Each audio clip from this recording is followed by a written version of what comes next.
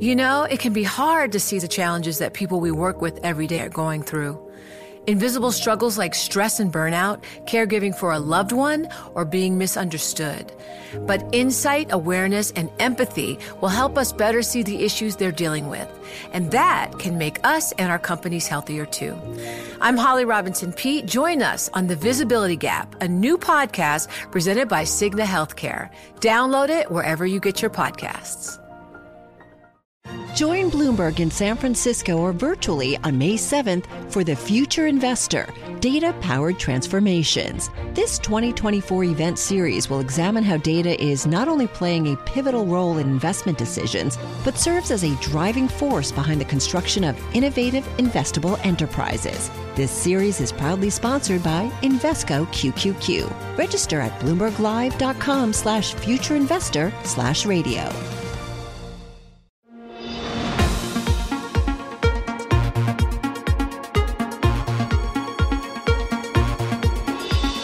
What you missed this week. I'm Scarlett Fu. This podcast has the best and most interesting interviews from the Daily Market Close show that I co-anchor with Joe Weisenthal, Caroline Hyde, and Romaine Bostick on Bloomberg Television. What'd you miss?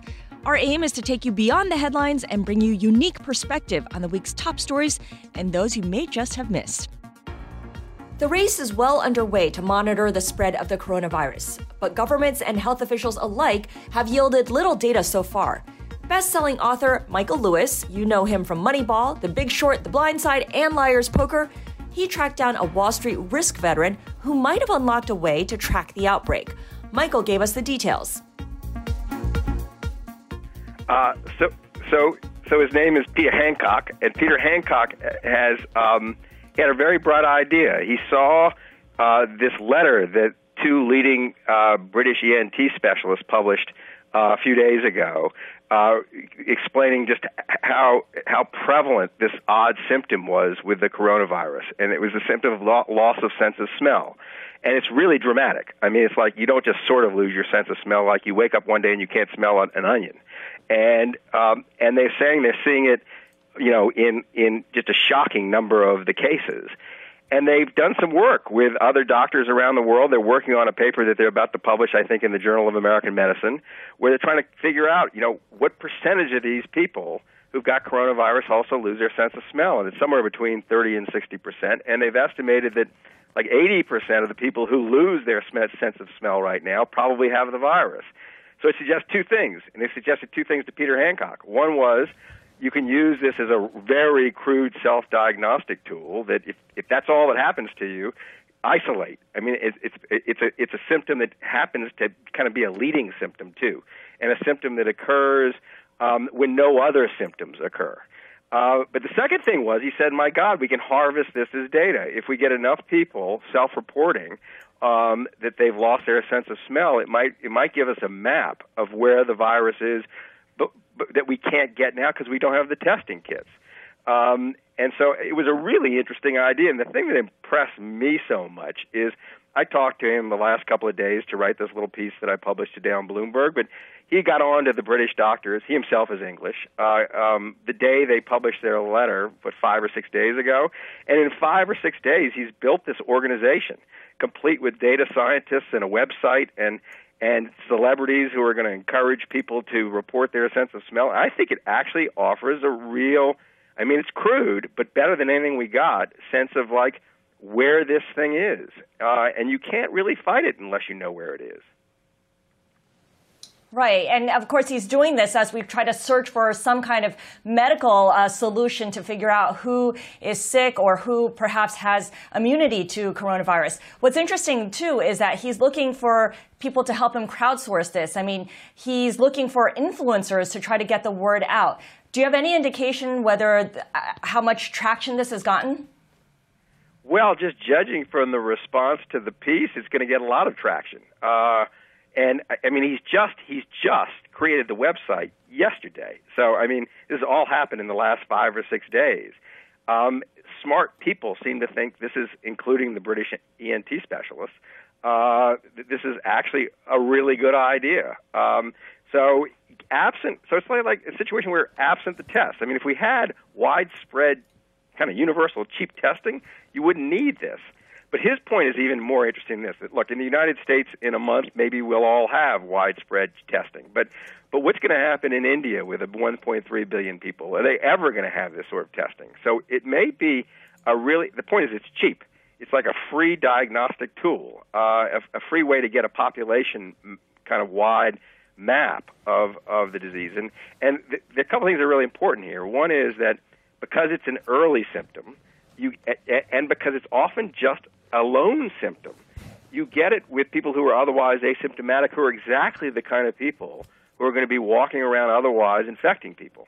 And right now, he points out, rightly, who's getting the test? The people who are getting the test are the people who are showing up really sick at triage tents outside of hospitals. And those people already are going to be isolating. The people who are really dangerous right now, the people who don't know they have it.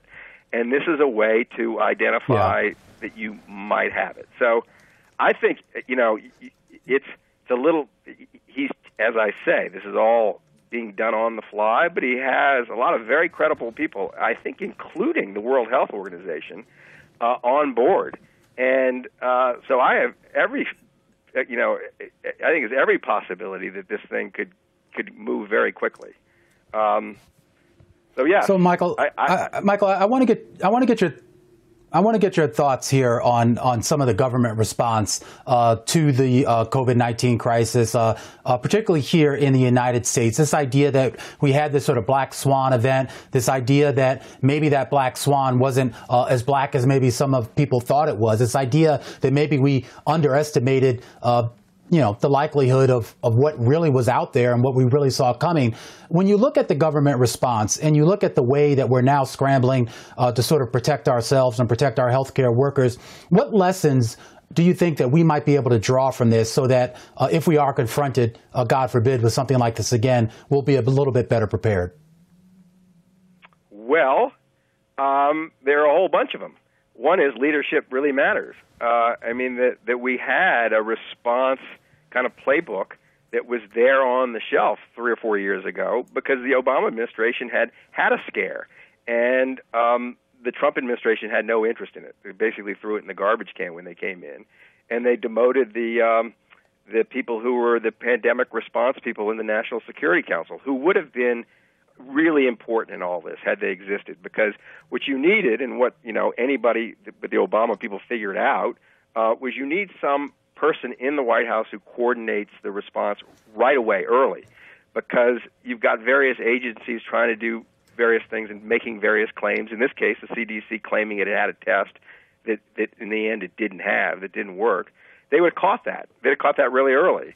So, I think moving forward, the big thing is we are paying a huge price for the demonization of the federal government that's gone on for decades. And we have had the unhappy accident of having someone as president who actually had very little respect for it when he took charge of it. And it really is the principal tool for dealing with this sort of event. Right. And it's not a black swan event. There were tabletop exercises that were presented to the Trump administration that they weren't particularly interested in about just this. I want you to expand on that thought, though, Michael, because, in the last book that you wrote, you wrote The Fifth Risk. You talk about this idea of populism, or what passes for populism, and some of the dangers, that could come out of sort of voting for people who have a very distinct and very deliberate disregard for some of our government institutions. Do you think that the crisis that we're in now could be sort of that catalyst that maybe gets us as a people to sort of rethink how we value government? Or is this going to be one of those events where maybe people double down on this idea that we shouldn't trust the government? It's a funny question, right? Because people generally just want to reinforce their own beliefs, and it's very hard to change minds. But I think a young person looking at this thing now whose mind is not hardened in any particular way is going to emerge saying, why didn't the government do a better job? The government is the thing it's the tool that needs to be the good tool, the working tool. It's the only tool. So I do think that the general takeaway the society will have to this event is that we need the things we want government to be done well. You can argue about what you want government to do or not do, but dealing with a pandemic, it's hard to argue about that. It really is naturally it's a naturally centralized problem. Distributing equipment, managing the nationwide response, so you don't have some places where people are eating in restaurants and other places where people are holed up in their house living in terror.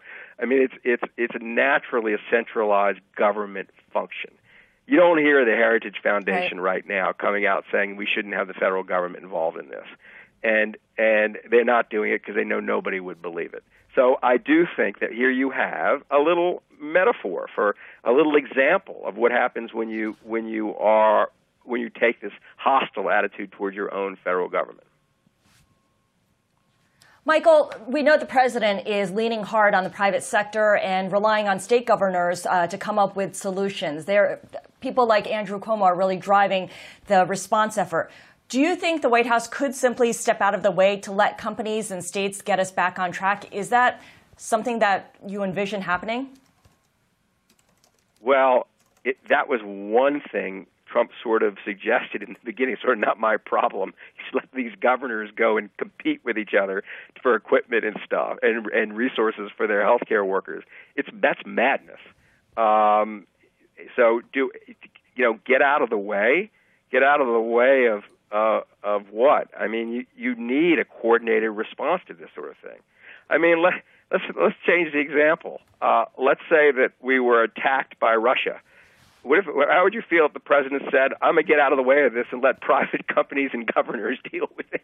You know, it's like there are basic functions that the federal government will do better than everybody. That is necessarily centralized, and this is one of them. Get out of the way of the money supply. Let the governors issue their own currency. You know, it's an abdication of responsibility. But the happy news is, though that seemed to be Trump's first step, and it seemed to be made more out of ignorance than anything else, it's not a second step. He doesn't seem to be saying now the federal government has no role in this. So it's just a question of how quickly they can get competent in an area where they had no competency.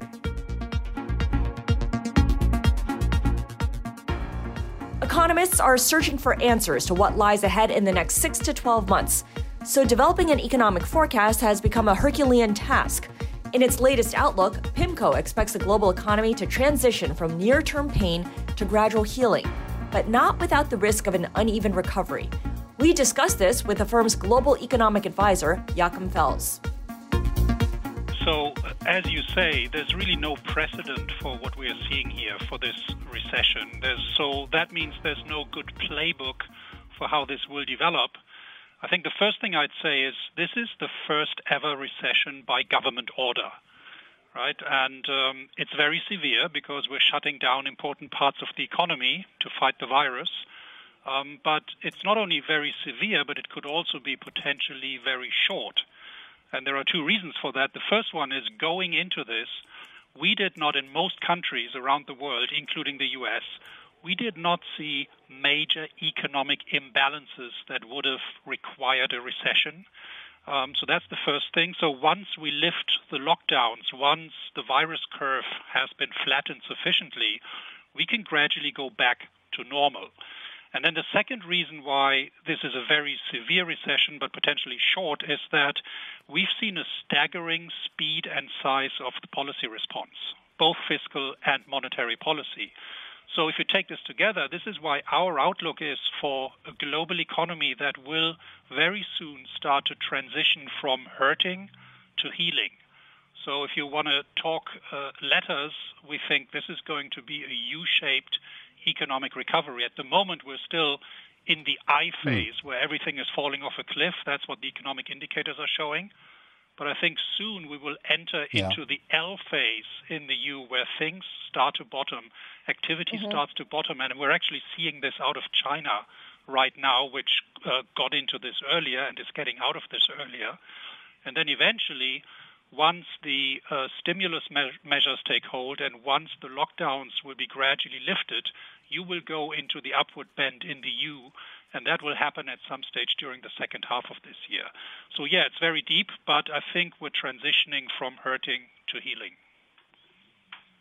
Okay, I like the way you put that, transitioning from hurting to healing. And the U-shaped recovery certainly gives us reason to be optimistic. But what will be the biggest factor driving whether this is a U-shaped recovery or something more along the lines of a Nike swoosh, where you go down and then it takes a long time to go back up again?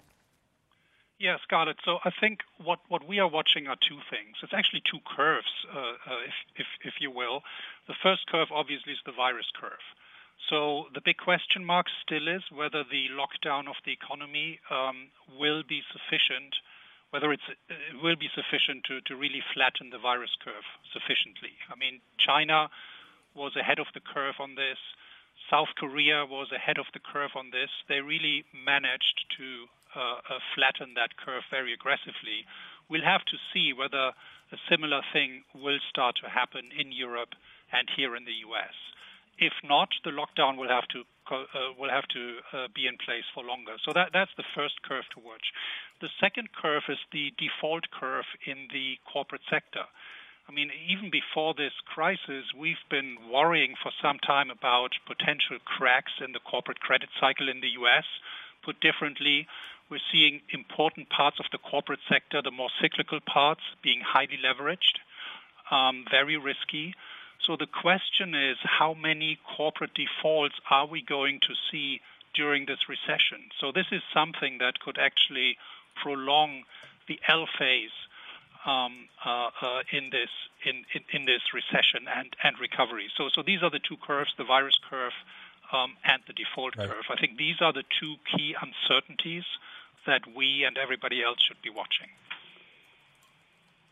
All right, so Joachim, talk to us a little about what types of changes, though, we could potentially see in this economy. You know, when we came out of the global financial crisis, there were some massive structural changes, not only in our economy, but in our political systems that were completely tethered to not only what happened in the crisis, but how we responded to the crisis. This idea here that once we do sort of start to have a recovery, you have households that probably aren't going to be made whole, even with the stimulus packages out there. You're going to have people who are allowed to leave their homes, but are still going to be afraid to go into public places where there's a lot of people. Do you see major structural shifts in how people like me and you, I guess, go about our business once we do get to that recovery stage? Yeah, Romain, I think there will be some lasting scars that this episode will leave. So I think the most important one is probably individual saving behavior. I mean, a lot of people will have experienced shortfall in income, seeing their jobs lost in this recession, even if it's only a short one. So I think over time you'll find that people will want to hold more precautionary savings, and probably they will want to hold more of these in relatively liquid assets, so they can liquidate them when, you know, the next shock hits, the next crisis hits. So maybe people will hold more money in cash or near cash assets and in bonds.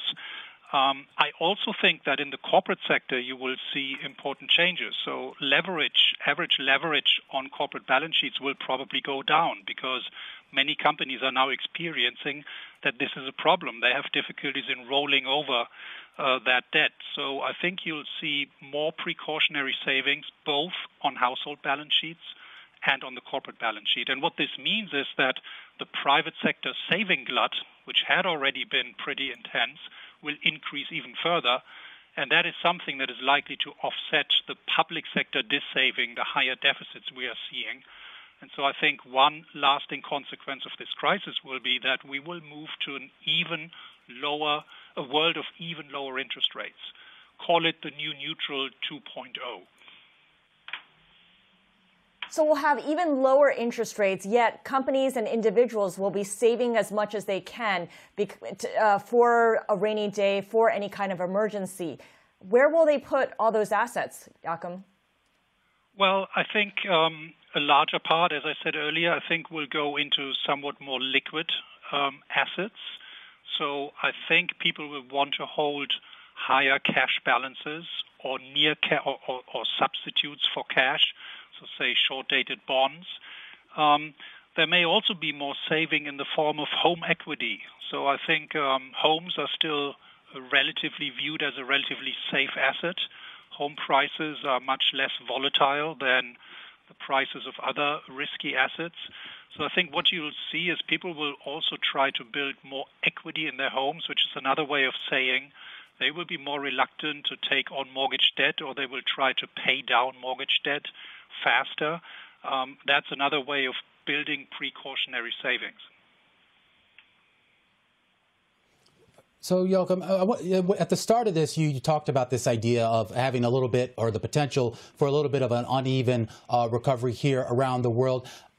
Talk about, for a second, the dollar and put this in context for us, because we've obviously seen some distortions, a little bit of a dollar strength that probably has less to do with people betting on the U.S. and more to do with a lot of other funding issues going on around the globe.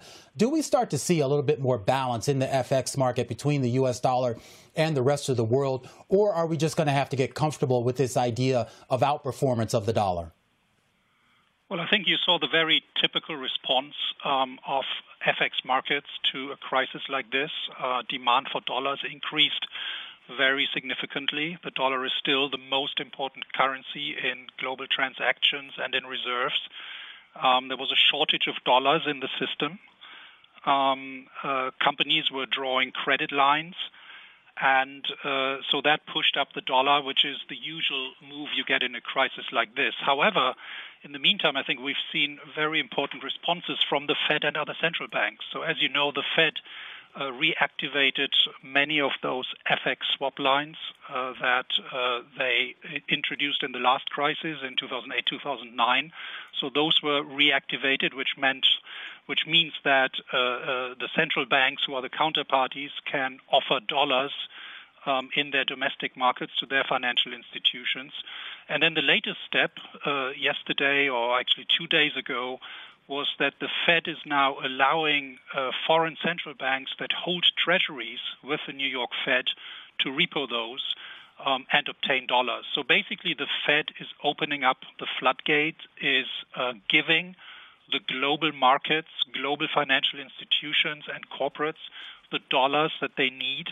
And I think that probably means that we are at, or at least close to, the peak for the US dollar.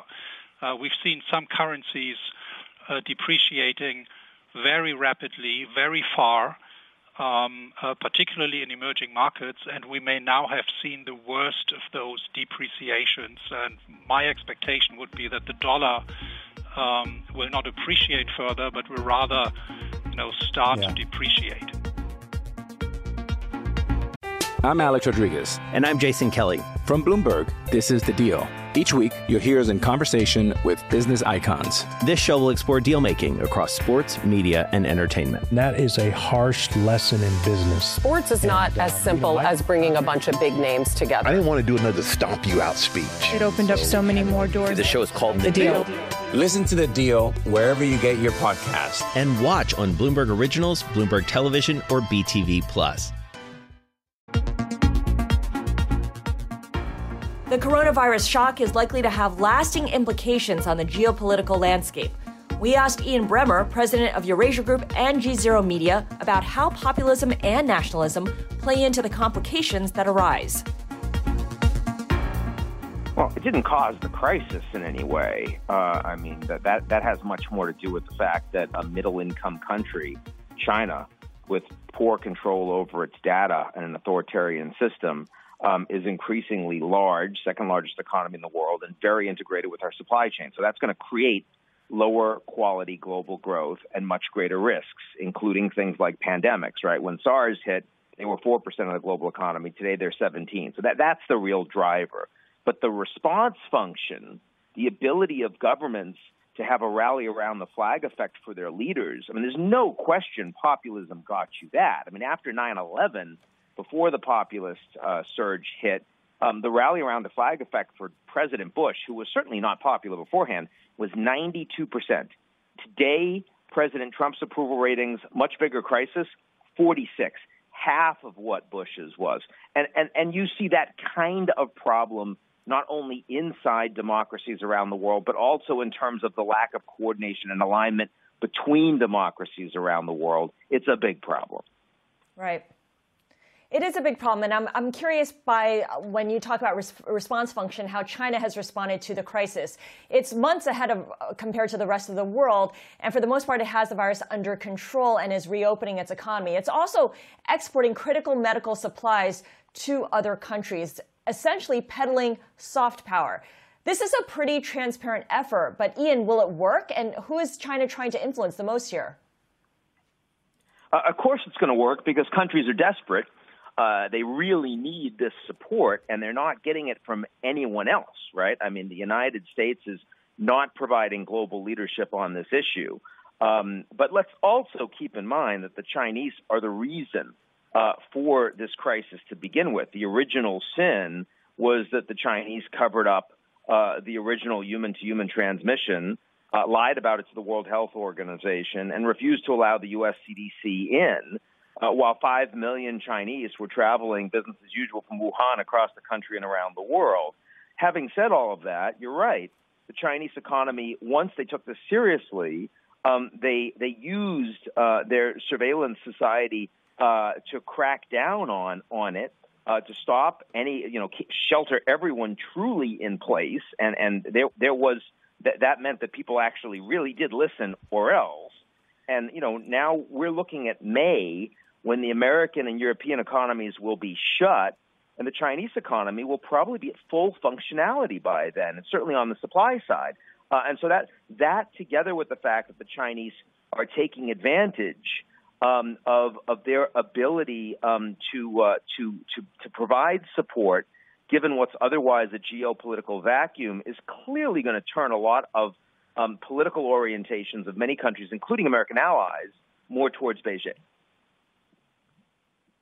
So then what's the outcome of that, Ian? I mean, what can we expect then the world to sort of look like once that starts to transpire? Well, if the Americans are saying you can't use Huawei or Chinese 5G, a lot of European countries and others that have benefited from Chinese largesse will be more interested in telling the Americans to go scratch. The United States will be engaged in more decoupling, not just on tech, but also bringing jobs back to the United States and reducing their Chinese footprint certainly in terms of essential medical equipment, but more broadly in manufacturing and services. I don't expect that to happen nearly as much from other countries. So I think you're going to have more interdependence between much of the rest of the world and the Chinese, and less between the U.S. and China. And that's important not only because it reduces the resilience in the U.S.-Chinese relationship, but it also makes it plausible that you end up in a Cold War directly between the two countries, especially because, President Trump, who was saying Chinese virus, now isn't, now that he talked to President Xi, but his approval ratings are good right now. When they turn down in an election cycle and people are blaming him and saying it's because you failed to respond adequately, you failed to get a, sort of nationwide lockdown in place, he's much more likely to blame the Chinese directly. And I think that has the potential to be incredibly disruptive geopolitically and, of course, economically. Ian, does that change if we get a new president in November?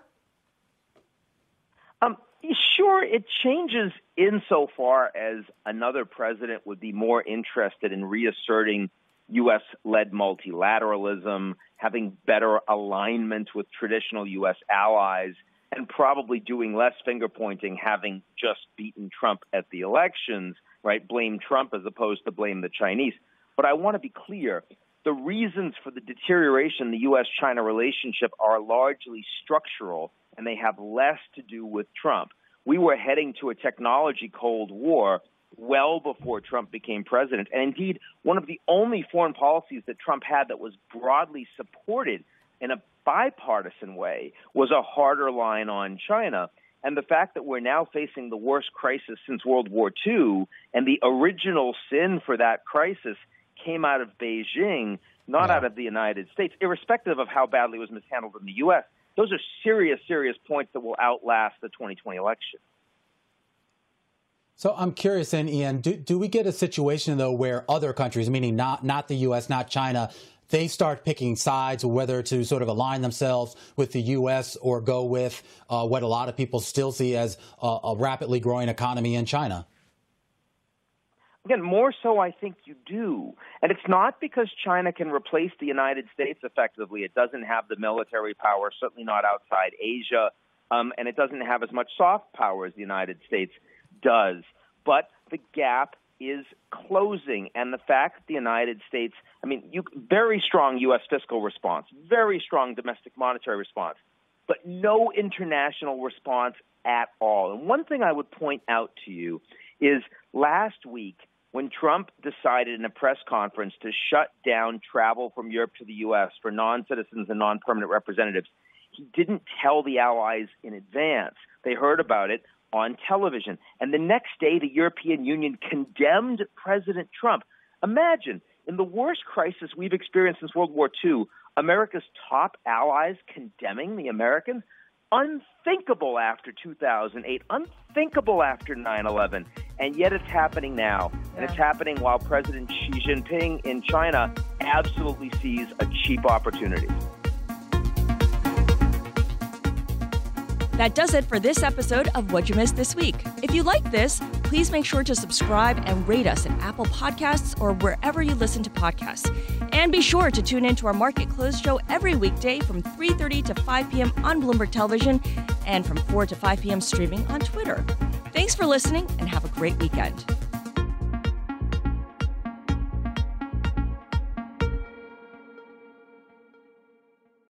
I'm Alex Rodriguez. And I'm Jason Kelly. From Bloomberg, this is The Deal. Each week, you'll hear us in conversation with business icons. This show will explore deal-making across sports, media, and entertainment. That is a harsh lesson in business. Sports is not as simple as bringing a bunch of big names together. I didn't want to do another stomp you out speech. It opened up so many more doors. The show is called The Deal.